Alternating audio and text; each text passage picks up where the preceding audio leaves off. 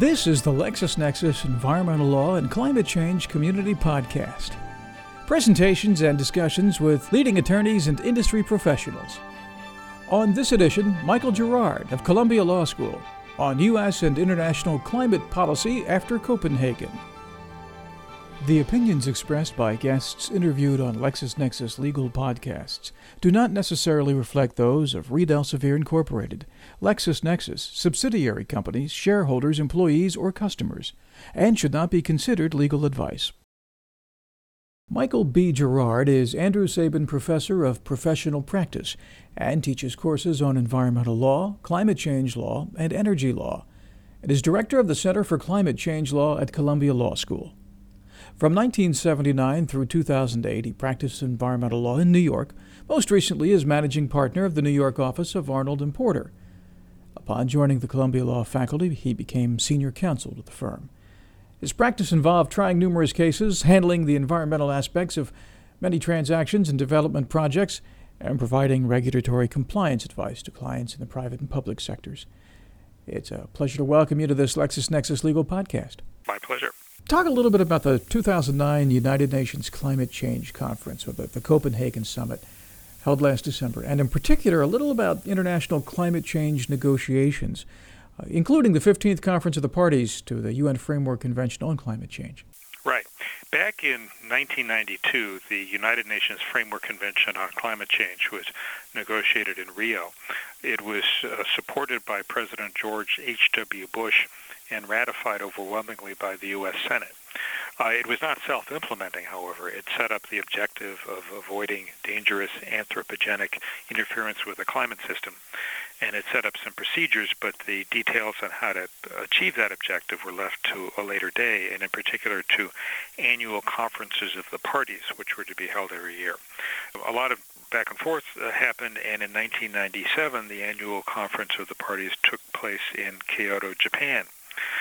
In the run-up to the Kyoto conference, there was a good deal of concern in the United States that the U.S. was about to sign on to an agreement that would obligate the U.S. to reduce its emissions, but would not impose similar obligations on the rapidly developing countries like China and India.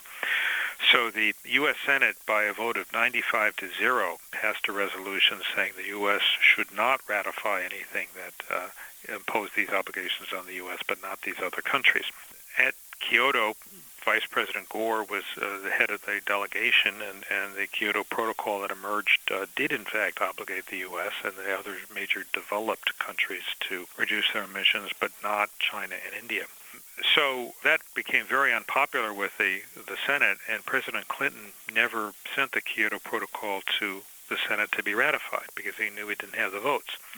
When President George W. Bush took office in 2001, he explicitly disowned the Kyoto Protocol, and a lot of people thought that was the end of it, that it wouldn't go into force. But in 2005, it was ratified by Russia, and the Kyoto Protocol went into force for those countries that had ratified it, not including the U.S. We're now at the stage where the U.S. is the only major developed country in the world that has not ratified the Kyoto Protocol. And what was the idea behind the protocol? The Kyoto Protocol provides for a number of mechanisms to reduce emissions, including the an international emissions trading system and something called the Clean Development Mechanism, which is designed to have Western money, have the rich countries pay for certain projects in the poor countries.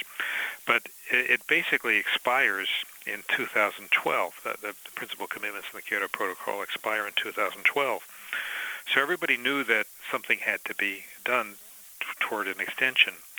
And at the annual conference of the parties in 2008 in Bali, Indonesia, a roadmap was set up for negotiations that it was hoped culminate in the 2009 conference of the parties in Copenhagen, Denmark. So the whole thrust for the subsequent 2 years was to try to come up with a grand master agreement in Copenhagen that would carry forth in Kyoto, that would hopefully have the U.S. support. President Obama, after his election, made clear that, as he had done during the campaign, that he wanted the U.S. to sign onto some international agreement, and he wanted the U.S. Congress to adopt legislation. But that's not what happened. We didn't have that legislation going into Copenhagen. And there was no treaty at the conclusion of Copenhagen, although there was some agreement, correct? Right. The very last day of the 2-week conference in December, it looked like everything was falling apart. But President Obama managed to assemble a meeting of the leaders of the largest countries in the world. It got together, and after several hours, they laboriously worked out a 3-page document called the Copenhagen Accord, which is a political agreement, not a legally binding agreement. And under the Copenhagen Accord, there's an objective of preventing global average temperatures from getting above 2 degrees centigrade above pre-industrial levels, and the countries are going to work together to come up with a new plan for reducing their emissions and for providing financial assistance to the poor countries to help them mitigate their emissions and to adapt to climate change. But there's nothing legally binding about it. It's a far cry from a treaty. Yeah.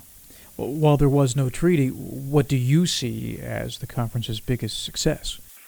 It brought to the same place at the same time about 120 heads of state or heads of government, the largest collection of such folks at any time other than at United Nations General Assembly meetings in New York. And so it really caught the world's attention. And importantly, China and India and Brazil, together with South Africa, got together and as sort of the most rapidly developing, not yet rich countries, and they did agree to take certain actions to deal with climate change. China overtook the U.S. as the world's largest greenhouse gas emitter 2 or 3 years ago, and for the first time they made certain commitments. Now, they did not agree to reduce their absolute level of emissions, but they did agree to improve their emissions intensity, which means that they will pollute less per unit of economic development.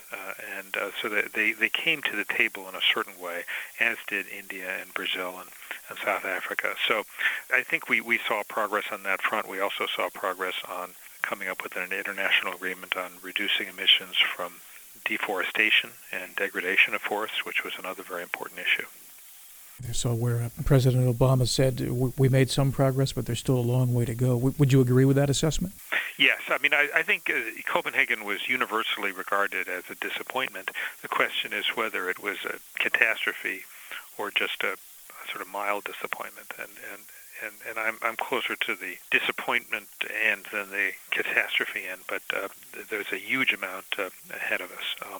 Clearly, it would not helped that the U.S. hadn't passed legislation at the time. I want to get more into that in just a moment or so, but what do you think are the next steps for upcoming international negotiations? The Copenhagen conference was also regarded as a disappointment for the additional reason that it was somewhat chaotic and raucous, and the group was still governing itself by the rule that unanimity was needed for any significant decisions. They did not get unanimity. For 190 countries, it's hard to get them all to agree on anything. And there's a general sense that the UN process is too unwieldy for making the important decisions that had to be made. So I think we're going to continue to have these annual conferences of parties. The next one will be in December of 2010 in Cancun, Mexico. But I think the real action, the more important action, is going to be taking place in negotiations of smaller groups of countries. There are, under the G8 and Major Economies Forum and various other assemblages, meetings going on almost all the time around the world of major countries to try to come up with not, global agreements, but multilateral agreements that I think will be an important focus for activity. What do you think are the biggest issues for the parties to tackle at the next conference of the parties in Mexico? Well, there's going to be the issue of what kind of emissions reductions will the different countries try to achieve. The emissions reductions that were discussed in Copenhagen are not nearly strong enough to help out some of the small island states and certain countries like Bangladesh that are extremely vulnerable to sea rise and other effects of climate change. There are going to be major issues about how legally enforceable are any of the emissions reductions commitments that are made, and overlying everything is the question of who's going to pay for it, and in particular, how much money are the rich countries going to provide to the poor countries to help them adapt to climate change and reduce their own emissions and engage in sustainable development. Where's the money going to come from? How is it going to be allocated? What kind of monitoring will there be of how the money is spent? All of those were important issues in Copenhagen. None of them achieved ultimate resolution in Copenhagen, and so those are going to come back to the table in a big way in Cancun. No legislation enacted by Congress as of yet, but what have agencies been doing to address climate change to this point? Obama, during the campaign, said he would use the administrative power of the federal government under existing statutes to go forward on climate change until there's legislation, and he has been doing exactly that. On January 1 of 2010, the greenhouse gas monitoring rule took effect. That's an EPA regulation that requires more than 10,000 businesses and other facilities around the country to begin monitoring their greenhouse gases for the first time, and they're going to have to file public reports about that in March of 2011. EPA has also promulgated what's called the CARS rule, which is a regulation that sets fuel economy standards and carbon dioxide emission standards for passenger vehicles and light trucks, that a uniform national standard that is actually a little stronger than the strong California standards we had. So that has been promulgated. EPA is getting ready to promulgate something called the tailoring rule, which is a rule that concerns the levels of greenhouse gas emissions from a stationary source like a power plant that will trigger a requirement to get a federal permit under the Clean Air Act.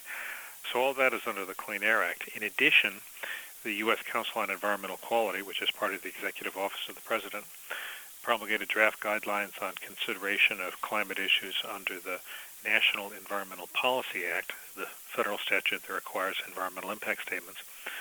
Also, the Securities and Exchange Commission has come out with guidance on how climate issues should be disclosed by registered public companies in securities filings. So there's been a lot going on at the agency level under existing law. Well, what are your thoughts on when a climate change law might be enacted?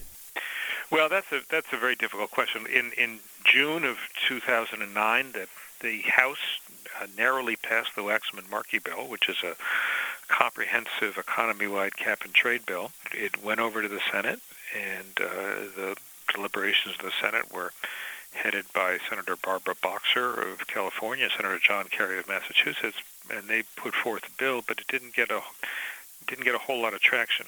At least it was nowhere near the 60 votes that you need these days to get anything through the Senate.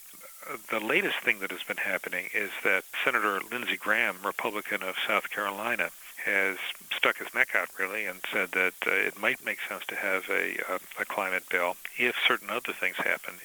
And in particular, he said he wanted the U.S. to proceed with offshore drilling for oil and gas and with a vigorous program of nuclear power.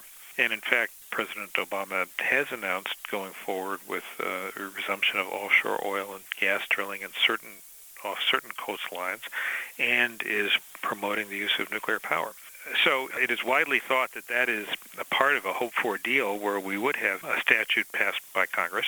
The latest discussion is that this would probably be a cap-and-trade law, but would, far from covering the entire economy all at once, would begin by just regulating the electric utility sector, and then might later be expanded to regulate other sectors. So I have not given up on the prospect of legislation in 2010. There's still a lot of work being done to try to get there. It's generally thought that time is short. We have the mid-year elections coming up. A lot of people think that in those elections, the Democratic majority in both the House and the Senate will shrink, making it harder yet to get anything through. So the next couple of months are really going to tell the tale. Do you think that the work that the various agencies are doing that you spoke about and explained a couple of minutes ago will have any effect on Congress? Will that exert any pressure? Well, part of the problem is that, yes, it's exerting pressure, and Congress is fighting back. Senator Lisa Murkowski, who's a Republican from Alaska, has been talking about legislation that would essentially annul some of the actions that EPA is trying to take. It does not look like she has the votes, and it would have to be passed by the House and signed by the President anyway, so that's probably not going to happen. But it has exerted pressure on EPA to try to back off. So there's this little dance going on between EPA and Congress, that EPA is using its existing authority, but it realizes that if it goes too far with that authority, Congress may chop them off at the knees. That's interesting. Pressure, good and bad, back and forth. Yes, it's going in both directions, and partly as a result of that pressure, EPA has said it's probably going to further increase the threshold for requiring permits. In other words, only larger facilities will require permits from the Clean Air Act. EPA does not want to be regulating mom-and-pop stores, so it's trying very hard to avoid that requirement. There's been some litigation over a lot of these issues. Do you expect to see more of that? There's been a lot of litigation already, and I see more coming. The litigation has played a very important role. Most importantly, in 2007, the U.S. Supreme Court decided Massachusetts versus EPA, which some people think is the most important environmental decision ever issued. But it said that EPA does have the authority to regulate greenhouse gas emissions under the Clean Air Act, and it's using that authority that EPA has been going forward. There's been a lot of litigation under the National Environmental Policy Act requiring that environmental impact statements consider climate change. A lot of litigation fighting proposed facilities, primarily proposed new coal-fired power plants. Much of that litigation has succeeded in stopping those plants or slowing them down. And there's another type of litigation that is getting a lot of attention these days, and that is litigation under common law theories, particularly public nuisance. 4 lawsuits were filed in federal courts, in each case by either states or individual or environmental organizations or property owners against industry, saying that emissions of greenhouse gases worsening climate change and were causing damages. In all 4 of those cases, there were decisions by the district courts that dismissed the lawsuits primarily on political question grounds, on the idea that these kinds of disputes aren't really for the courts.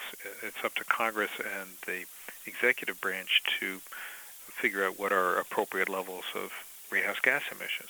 But the 2 cases that have been decided on appeal both reversed and went the other way.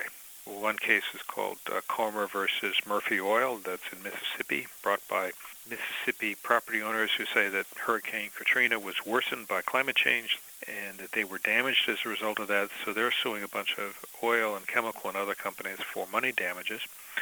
And the other case is called Connecticut versus American Electric Power, brought by some states against power companies seeking an injunction that the power companies reduce their emissions.